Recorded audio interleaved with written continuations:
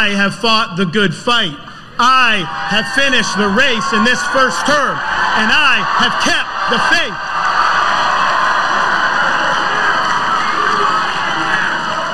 We've accomplished more than anybody thought possible 4 years ago, but we've got so much more to do, and I have only begun to fight. God bless you all. Thank you very much. Thank you for a historic landslide victory. We are now entering the home stretch ahead of the midterm elections. For months, political analysts have said a red wave is coming. A referendum on inflation, illegal immigration, indoctrination.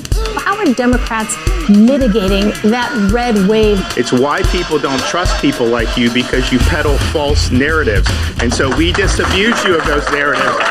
You and I have a rendezvous with destiny. We'll preserve... Welcome back to a Ruthless Variety program, and a bleary-eyed program at that. We've got a bunch of folks here who, well, we've given everything we've got and haven't slept in a few days, but we figured we owed you a full discussion. Absolutely. Of what happened on Tuesday. And let me begin by saying impressive showing. And, Holmes, when we were discussing what we want to get across in this episode, Holmes brought up some really great points. I'm going to just let you take it with the whole Duncan, Virginia analysis.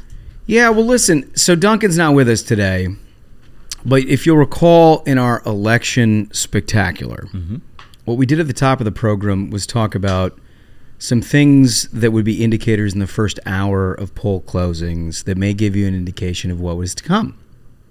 And having been through 20 years of these things, you never know exactly what you're going to get. You get, some indication, and I think we prepared you for that over the last couple of months.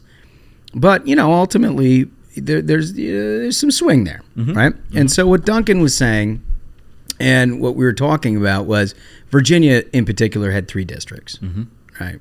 They were targeted House districts. And you could tell in the first hour whether or not this was going to be a good night, a spectacular night, or like a colossal red wave night. Yeah, like an all-time historical. Right. So it starts off as a good night, like a really good night. Yeah, so the good night was the Luria seat. Yep. That was in the Virginia Beach area, and we won that. Won that one. Right, so it's a good night.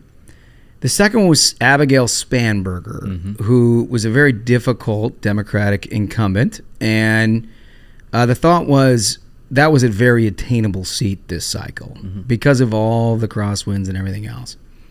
It didn't happen. It was a close one. It was a well-fought one. There was so many factors at play there. Yeah. And then obviously we didn't get close with the Hung Cow. You heard him here on the Variety program. Unfortunately.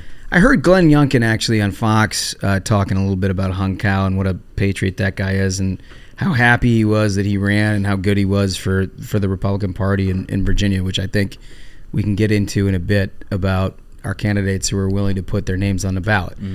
My point is that in the first 5 minutes of the election spectacular, you pretty much got a good idea. You knew exactly. And that's the thing is I saw so many of our listeners being like, I have a completely accurate gauge of what to look for, and they were on the same page the whole night. And they were on the same part. Look, there was highs and there was lows. Yeah, and I think it's so important that Duncan broke that down, is because all our listeners understood this is going to be a good night. Yeah, this is not going to be like every Senate seat, every House seat is going to be a Republican. And we're not going backwards tonight. Yeah, and President Biden is going to surrender. And this is the expectations definitely got way out of hand from a lot of pollsters, a lot of media personalities. But I think our listeners were 100% on the same page after Duncan broke down that very perfect barometer. Yeah, remember we went north and south and east and west. The one thing that may have thrown people off a little bit, we talked about Florida and how it has historically been a very competitive state. And a blowout in Florida is 5 points. And we were like, DeSantis is going to hit that. 20 is not something anybody had ever envisioned. It's a double landslide. I mean, it's a double landslide. I mean, we all had high hopes, and they were met in Florida. And DeSantis really, I mean, not only was it a 20-point win, but like he was winning Miami-Dade. This is a county for folks who aren't familiar. This is a county where Democrats usually win. He was winning Hispanic voters. He was winning independents. This is the kind of coalition that it takes to win a general election in states across the country. And he sort of led the way in Florida. Yeah, and it was first off the blocks, right? Because they know how to count votes in Florida. So it went like immediately, and everybody knew it was happening, and was like, "Holy shit, this is going to be a red wave," which I do think, coupled with all the atmospherics and everything else, gave people the false sense of like incredible optimism that this is going to be just like incredible night. Anyway, it went a bit downhill from there, right? I mean, by any objective standard, if you take a majority away from somebody in the House and the Senate, you've succeeded in what you tried to do. Mm-hmm. I think we've done that in the House. They're still counting votes, but it seems like that's going to be done. Mm-hmm. It may be a small majority, but it's going to be a majority. Certainly isn't like the 20-plus situation that we were talking about 3 weeks ago. There were some tough races that went the wrong way. But it happened, right? I mean, they took the House. That's the thing is, I can't believe. So a lot of the discussion post-election has been this like ridiculous doom and gloom, where the media, because the media absolutely is going to try to defend Democrats. Yeah, and so they are trying to paint a rosy picture on now Joe Biden is going to get investigated for the next 2 years. Right? Because that's what happened. We took the House. Yeah. Mm-hmm. Joe Biden is going to have to answer for a lot of horrible things that he's done. The botched withdrawal from Afghanistan, we're going to start getting answers because we took the House. And then, like, I see all these conservatives being like, oh, no, this is so bad. And I'm like, what are you talking about? And we tried to temper some of the expectations when we had Constant on the program, where we're talking about, you're talking about Biden plus 7. If you won every district that Donald Trump won, you'd have a minority by 9 seats, right? Yep. So you're talking about Biden plus 7 in order to get into the situation where we're talking about now, right? And like that's a heavy lift, right? Right. It is, and I mean, you know, one of the House incumbents who lost is this guy Steve Chabot. He's from the west side of Cincinnati. He's a great guy. His district was Biden plus 8.5, something like that. And he couldn't overcome Democrats in that district, and I think it sort of goes to the point across the map that these Biden plus 7, these Biden plus 8 districts were much tougher for Republicans. And you know, I think you heard it here first on the show that these races were actually going to be very tough. And that's the thing is, I think it's important to, you know, when the media does their explanation, they're not explaining to people that this is a Biden plus 8 district. Mm-hmm. This is a district that Biden won by 8 points. Yeah. And we are fighting there. Right. And then beyond that, I think you know, a lot of attention needs to be brought to 2 folks who were recently on the program. Number 1, Lee Zeldin. Yeah. Number 2, Mike Lawler. Yeah. So Lee Zeldin, running for governor in the state of New York, just kicked so much ass. Yeah. We're talking about, this is New York State. We all got to be honest, it's a blue bastion. He had no business being in the conversation. He had no business being in the conversation, and he gave Kathy Hochul the run of her life because he pointed out how terrible crime is such a major issue, and he stuck to the issue. He hammered the message home, and it's like a rising tide lifts all ships. He ran such a strong campaign, and it lifted so many of these House races in New York State. We've got like over a half dozen new members of Congress from the state of New York. I think we got 10 so far? 10 that's new Republicans. Because Lee Zeldin ran that strong campaign. We had people like Mike Lawler, who was on this show, personal friend, wonderful person, beat the head of the Democrats' congressional campaign arm, the D-Trip, Sean Patrick Maloney, got smoked. It is a nice little cherry on top of the sundae. There's no question about that. Look, we don't want to totally sugarcoat this, right? It didn't meet expectations. The night did not meet expectations on either side. But you do have a House majority, and you're still, as of right now when we're recording, very much in play for a Senate majority. Mm-hmm. If you take both of those things by any objective standard that's been applied to any president in the history of the Republic, you had a bad night. You had a horrible. And especially for a president like this, who for the very first time is going to be held accountable. This Republican House is going to hold him accountable, and I think we're going to have a Republican Senate with him. I mean, things are, hats off to the work y'all have done. Nevada is looking wonderful. Yeah, listen, pal. Wonderful. Smash and I know Duncan, who's out in Nevada, and Angry Redskins fan who's out in Nevada. Look, we haven't slept in 3 nights, but we're going to get there in Nevada. Yeah. We're going to get there in Nevada. I mean, all the data I'm seeing, this is excellent situation to be in. And then we got a runoff in Georgia. Yeah, and it's a runoff in Georgia. We're going to wrap it up. And this one is a little shorter than the last one. This one is on December the 6th. And they've already started. Yeah, it's a month instead of 2 months, essentially. So it's a little bit quicker. I think that's a little bit better for everybody. That was an exhausting, long process in 2020 when we, of course, had 2 Senate seats up. We know all the disaster that went into that. I think this is a good one. Look, let's just talk for a minute about what we think went wrong and some paths towards the future. Mm-hmm. Because I think this is a productive, constructive conversation. Despite the fact that I've had no sleep and it's difficult for me to articulate, I think if I take Pennsylvania, for example, it is very hard for me personally to identify with anybody who could cast a ballot for Fetterman, right? You look at that guy, he's a left-wing lunatic. I don't care if he had a stroke or not. The guy is an absolute lunatic. He has no business in the United States Senate representing a state like Pennsylvania. It's Bernie Sanders in gym shorts. Yeah, right? If Bernie wanted to let everyone out of prison, too, on top of it. Right. But then you have got the physical disabilities that came along with the stroke and the hiding of it from the people of Pennsylvania, the pretending as though nothing had happened when clearly there was massive disabilities there that they wanted to sweep under the rug. The honesty, everything was just not there. I'm shocked that despite all of that there were enough voters in the following places who were okay with this. And it's Delco, Delaware County, Chester County, Bucks County. We're talking about the southeastern sort of part of the state and the Philadelphia suburbs. These are suburbs who, from George H.W. Reagan, H.W. Bush, on through 2016, voted reliably Republican. They were, Republican congressmen, Republican city council, what have you. That changed in 2016. They obviously had a super negative reaction to Trump and Trumpism and everything else. Okay. But if you fast forward to 2022, Trump's obviously not on the ballot.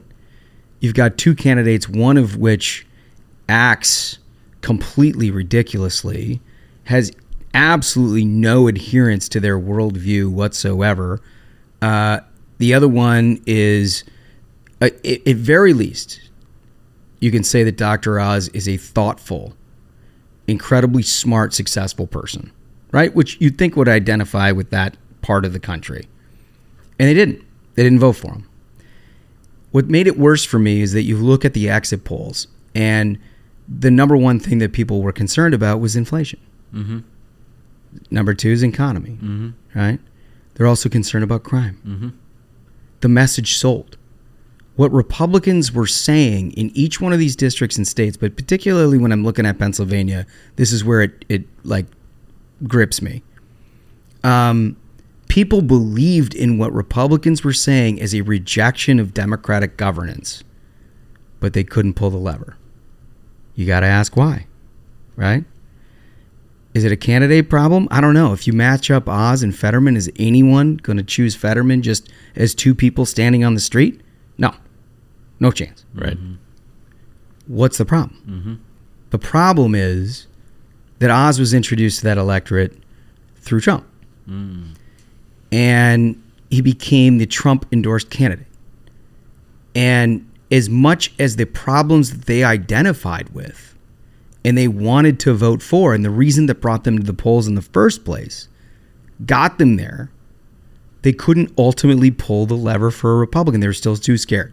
Scared. And it's wild because today now in the news, Trump said that he didn't care for Oz and didn't want Oz. It's that kind of bullshit that I'm talking about, right? It's like the guy goes all out to try to get Oz elected in a primary, and he wins the primary, gets in the general election, he comes up a point short, and now Oz is a piece of shit that he never wanted to see before.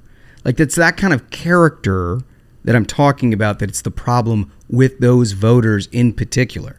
It's not that they disagree with his economic policies. Shit, everybody in that area loves Donald Trump from his economic. They love everything that the Trump presidency was about from a policy perspective. But it's that kind of character stuff that I'm talking about here that becomes a real problem. When you start shooting inside the tent, wishing O'Day lose, a Republican candidate in Colorado lose before the election, then cheering his demise after the fact. Right. It's those voters that have a problem with that. Now, is he the only reason that he lost? No, not even close. There's many, many reasons for that, right? And that's also another thing is I think like these ridiculous post-mortems which have begun of like what went wrong. It's like this is the first time I've ever heard of a majority being won and everyone being like, what went wrong, folks? That's so on its face, you know, this is going to be some bullshit circular firing squad garbage that the media is like 100% hyping up. Because all I heard journos trying to push is finding somebody, some Republican to say something about some Republican. That's like what every headline was about today. Oh, totally. But look, my conclusion to all of this is if you agree with the candidate and you have a better candidate and you are an even center of the road voter who's going to determine win or losses here, and you go against all the things that brought you to the polls, you got a brand problem. Mm-hmm. You got a brand problem. People don't trust your brand. Mm. And that is a significant problem if you look state by state, in congressional district by congressional district.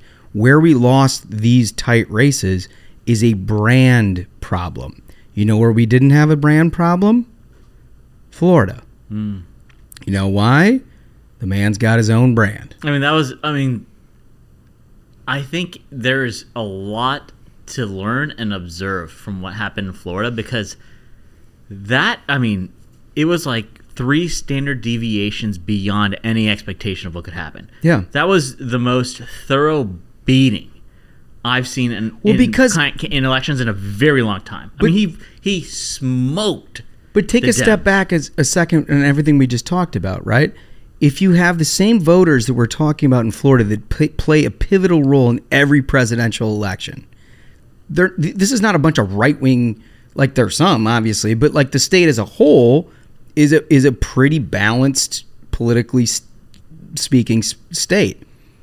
That state believed in all of the same things that people in Pennsylvania believe. Mm-hmm. The difference is they really believed in the brand.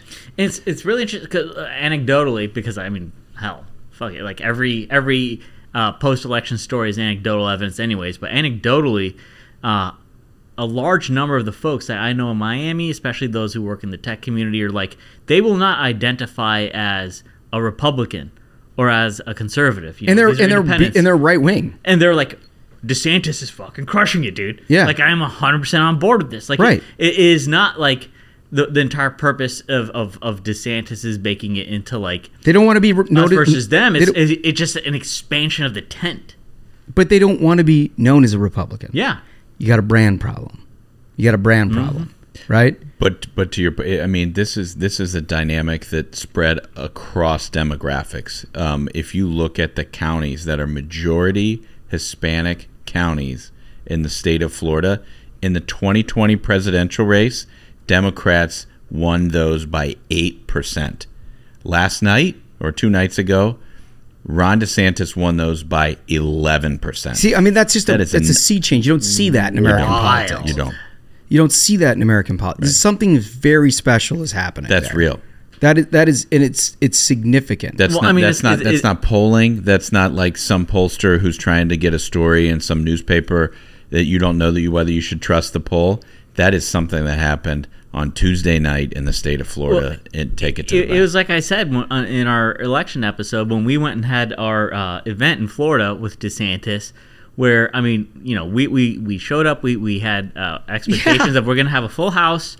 at this venue, and you show up and it's like pandemonium. There's like cars with like DeSantis signs that are just like they couldn't get in, so they're just like circling. There's cops the venue. blocking traffic. I mean, it was like a sea of people who were just like ready to go. Yeah, like it was electricity. Like something, like Sasha says, something's going on there. Right, something's going on there. And a lot of them had Trump T-shirts. A lot of them had Trump stuff on their cars, but they were there to see Ron DeSantis. And we're hanging on every word, right? And if you look, I mentioned the majority Hispanic counties. If you look at the other counties that aren't necessarily majority Hispanic, Republicans won the state of Florida in the 2020 presidential election.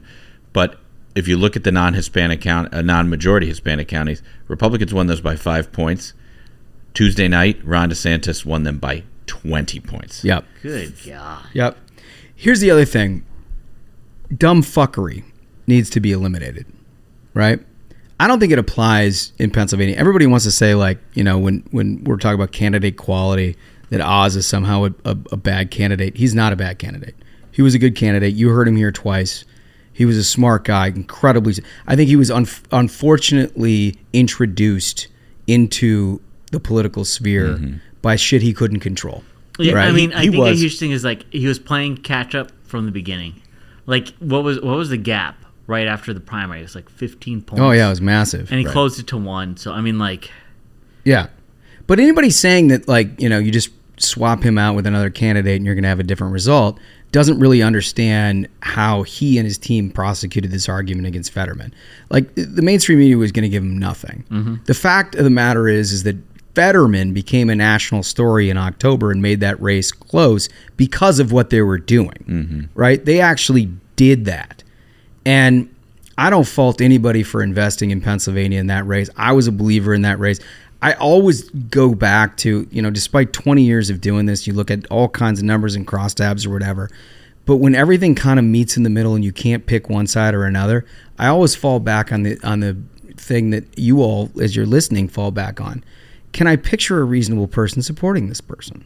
Can I picture one of my, like, non-political friends looking at that and thinking it makes sense? Yeah. And the thing that I came back to with Fetterman time and time again was I can't imagine that. Yeah. I really can't imagine that somebody who is smart, who is thoughtful about their vote, would ever think about supporting somebody like Fetterman. Right. I mean, he's going to be the worst senator in the history of the United States Senate. Right. I mean, there's not even a question. I'd be surprised if Josh Shapiro doesn't replace him within the year. Right? Yeah. I mean, I'd be surprised if this isn't a quick swap out. And his wife is in there, as you said a couple weeks ago. That was my guess. Yeah, you called it. I wouldn't be surprised at all because he can't do the job. We know he can't do the job. He demonstrated it in statewide television that he can't do the job, and yet people still voted for him. So you got a brand problem there. The other things, like, as we move like through the East into the center of the country, like, look, Ohio did what Ohio does. J.D. Vance won. That was a little nip and tuck for a little while, right? In Ohio, I'm interested in your perspective, Smash. It wasn't ruby red. Well, J.D. Vance's win, I will remind folks, that was the thing I was looking most forward to on Election Day, because it's from Middletown, Ohio, and I think it's time for somebody from Middletown to represent us in the Senate. And it was a case where he trailed Mike DeWine significantly at some points in the night. That's the governor who was up for re-election. I'm sorry. Yeah, that's right. And that's also a story, man. The governors ran strong. GOP governors incumbents ran strong. Incumbents ran very strong. Right. And Mike DeWine especially ran very, very strong in the state of Ohio. And he led the ticket. He's been around a long time. He's actually a terrific guy. But I think the world of what J.D. Vance was trying to do. And you know, I listened to him in his election night speech.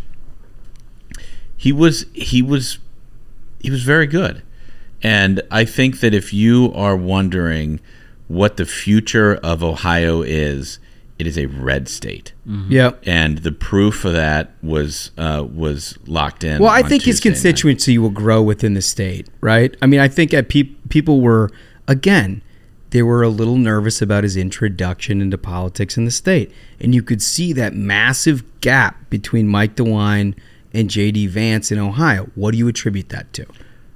I would say Donald Trump. It's got to be. There is no other thing. Here's the thing. The Ohio Republican primary was a race run by a half a dozen very capable candidates. All of them, I think, would have been okay nominees, fine nominees. That was a wild primary. It feels like it was years ago now, but it was a wild primary. The primary was entirely defined by what does Donald Trump think of these people.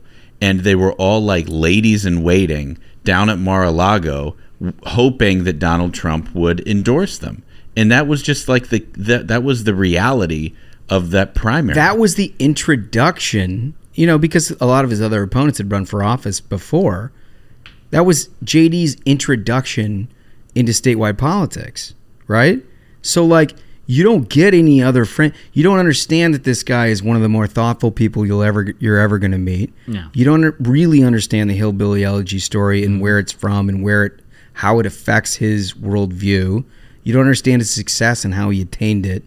All those things are closed off to a segment of voters immediately by who he's introduced by. Because that's the thing is if you know JD and you've gotten to meet him, and like you mentioned, just an incredibly thoughtful individual, but also, especially in a state like Ohio, when you have someone who is self-made, truly self-made, and can understand the struggles of every American that they face, because they've seen it, and they've essentially they have lived the American dream. That's what JD has done. And if he sounds mad on occasion, it's because he is. Because he feels it. Yeah, it's justified. It's totally great. Because anybody who grows up in that kind of background and is completely overlooked for their entire life, it's not good. Yeah, and guess what? A lot of people in Ohio live that life. Yep. And they want somebody who's going to stick up for them.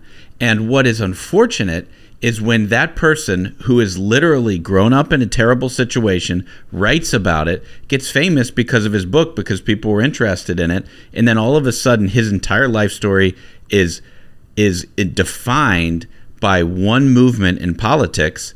I think it doesn't do justice to who this person is. Yeah, I agree. And what they're capable of. From a strategic perspective, it is the reason he was nominated, so I don't blame him for it. No, me either. But, that's reality. But there is a reason why he was also lagging behind, right? Let's look at Don Bolduc for a second. There was a lot of discussion, and this is where we get into the poll situation. Yeah. Right? A lot of polls came out showing that was a 1 or 2 point race. Bunch of, like, Trafalgar. Yep. Emerson, I think, did one. There was a bunch of other right-leaning polls that said, like, this is a 1 point race. Why in the world would Republicans peel back, support there, and try to double down on North Carolina, Ohio, Nevada, Georgia? Who was spending in New Hampshire? That was SLF. That's the Senate Leadership Fund. That's the McConnell Super PAC, right? They spent like $20 million. But they were scheduled to spend like $30 million. And after 20, I'm told after the fact that they didn't see movement. And that their internal polling showed that it was a 6, 7, 8 point race. Wow. And that they collapsed the thing from 15 to 8 in the first week, so they wanted to keep going. They did it the second week, and it didn't move, and they were like, all right, we got to go spend this money other places, because we actually have to try to solidify North Carolina, which ended up being a very tight race. Yeah. Well, we got that right? W. We got that W. Got the W. Ted Budd wins, and he should. Great guy. And the SLF ads in North Carolina were fantastic. They were. Outstanding work. But Pennsylvania too. But there was a ton of heat on that discussion. Right? And in retrospect, their polling might have been the only one that was accurate in that sense, right? Mm-hmm. It was a 10. What is this? I'm gonna look it up right now while I'm on the deal here, because I think it was like 9 point race. Yeah.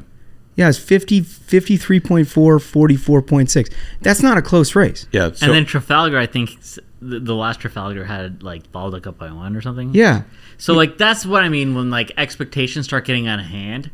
But it also because becomes, these polls get out, and like also the motivation for these polls is like, hey, like you can get your name out if you sell a product that people are like, yeah, I 100% want to believe that. But be careful when pundits with a point of view, yeah, that's the problem, begin to latch onto polls that have less credibility to push their point of view as a reason that everybody else is fucking up and missing this.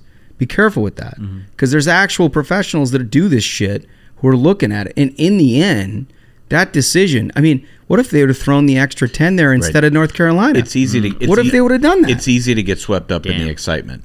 It's easy to see something that you want to see and hope that that's actually true.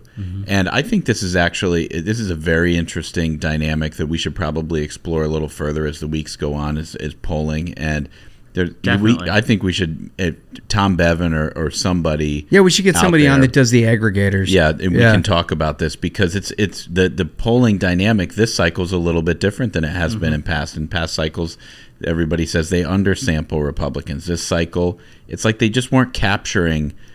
The public polls weren't capturing what we were seeing on the inside in a lot of these cases. But not to get too deep in the polling, one of the very interesting things that I've been seeing is, one of the groups that outperformed, and this may be like one of the first times in history, is the like 18 to 24-year-old voters, who are people who like, this is an age group who, if they get a phone call that they don't recognize, i.e. a poll, they will not answer the damn phone, ever.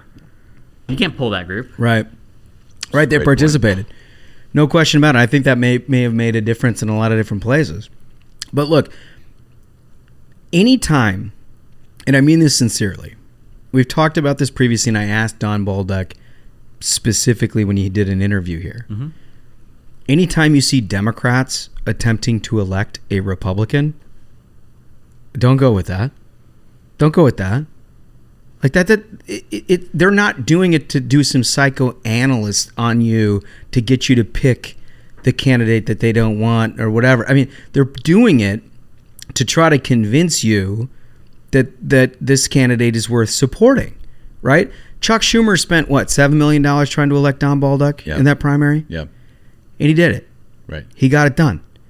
And he lost by 10, right? It was a successful endeavor.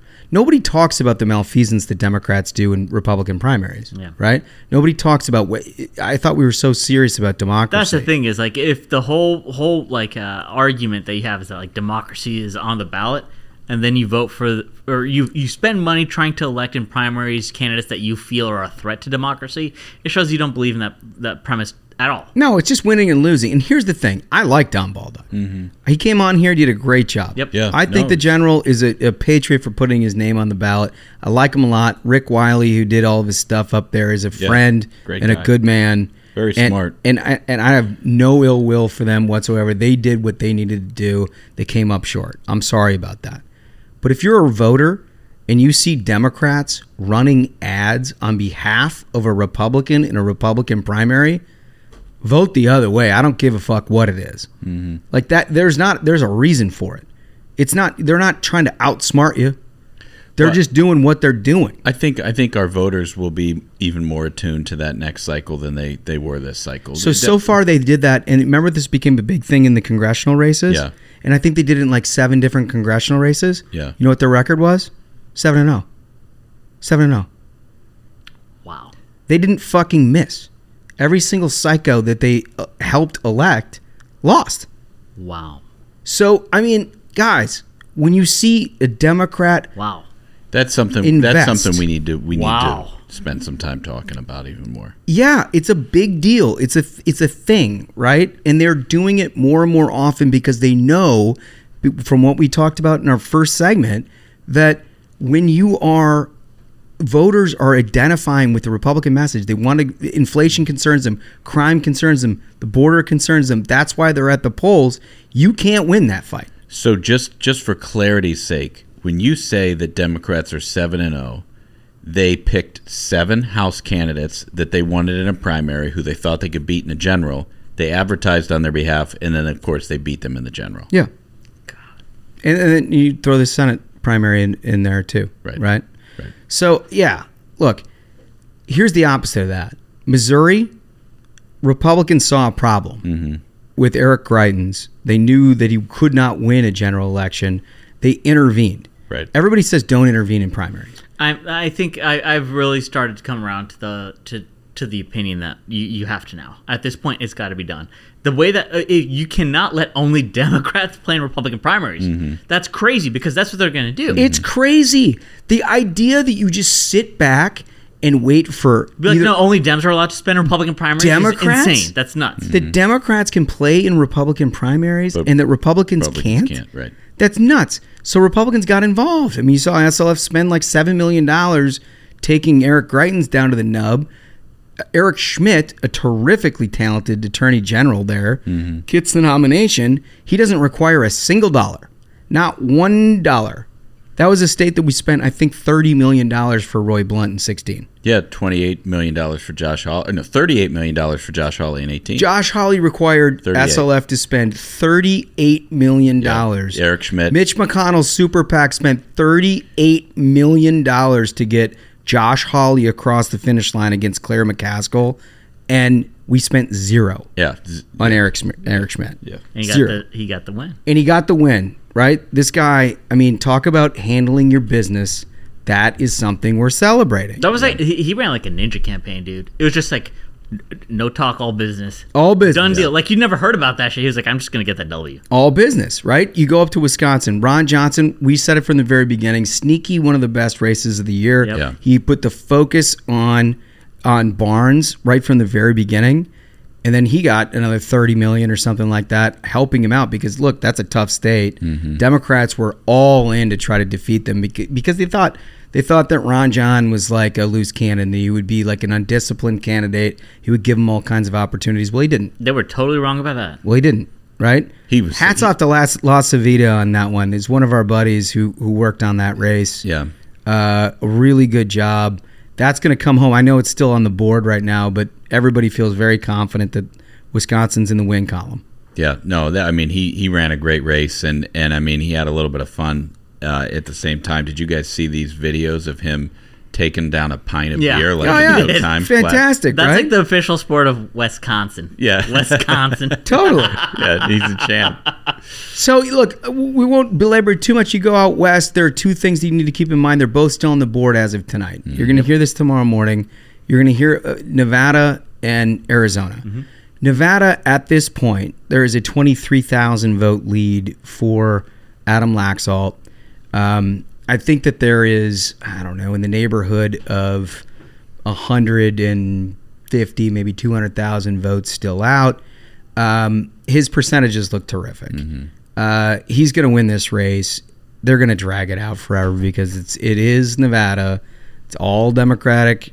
They set the rules to the election. They set the rules to everything. So they're going to drag it out a while, but Adam Laxalt's going to win that race.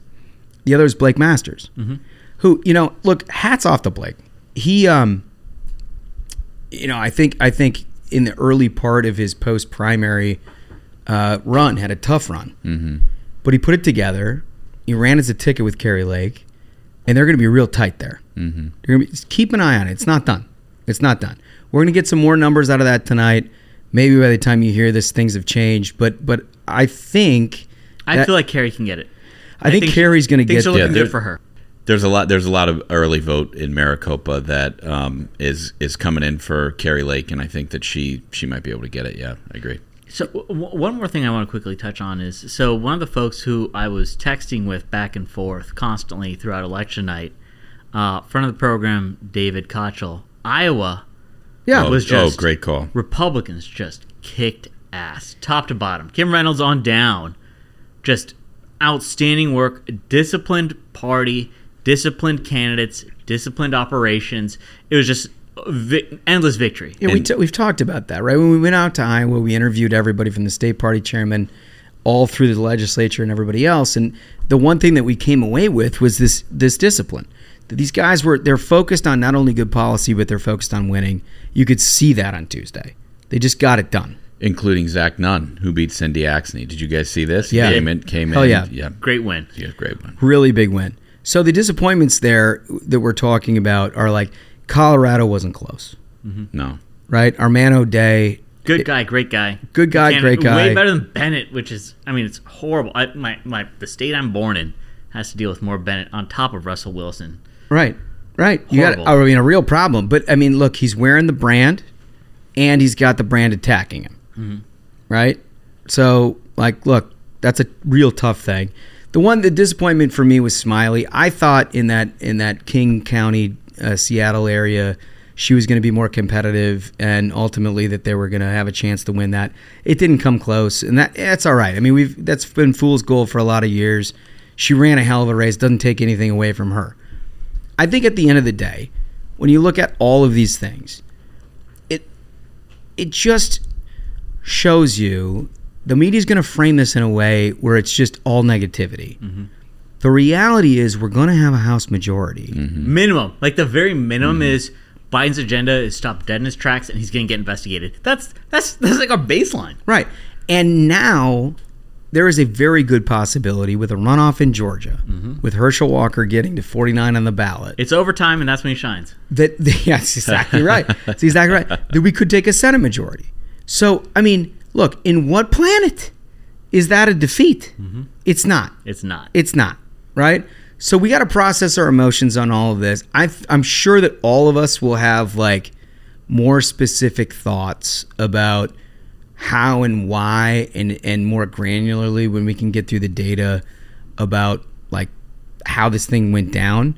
But that's like the top line. And also, so here's my thing is I feel like there was this like weird defeatist hangover the morning after the election, partially because in so many of these states, the actual prosecution of an election has become so inefficient. Yeah. It was like, oh, yeah, at 9 a.m. when every journal was being like, wow, red wave was dead. Well, for the next 12 hours, we had like a dozen Republican House members who flipped a seat. Right. You know? Right. Like the wins have kept rolling in. We've got the majority in the House minimum, and now we're shooting for the Senate majority.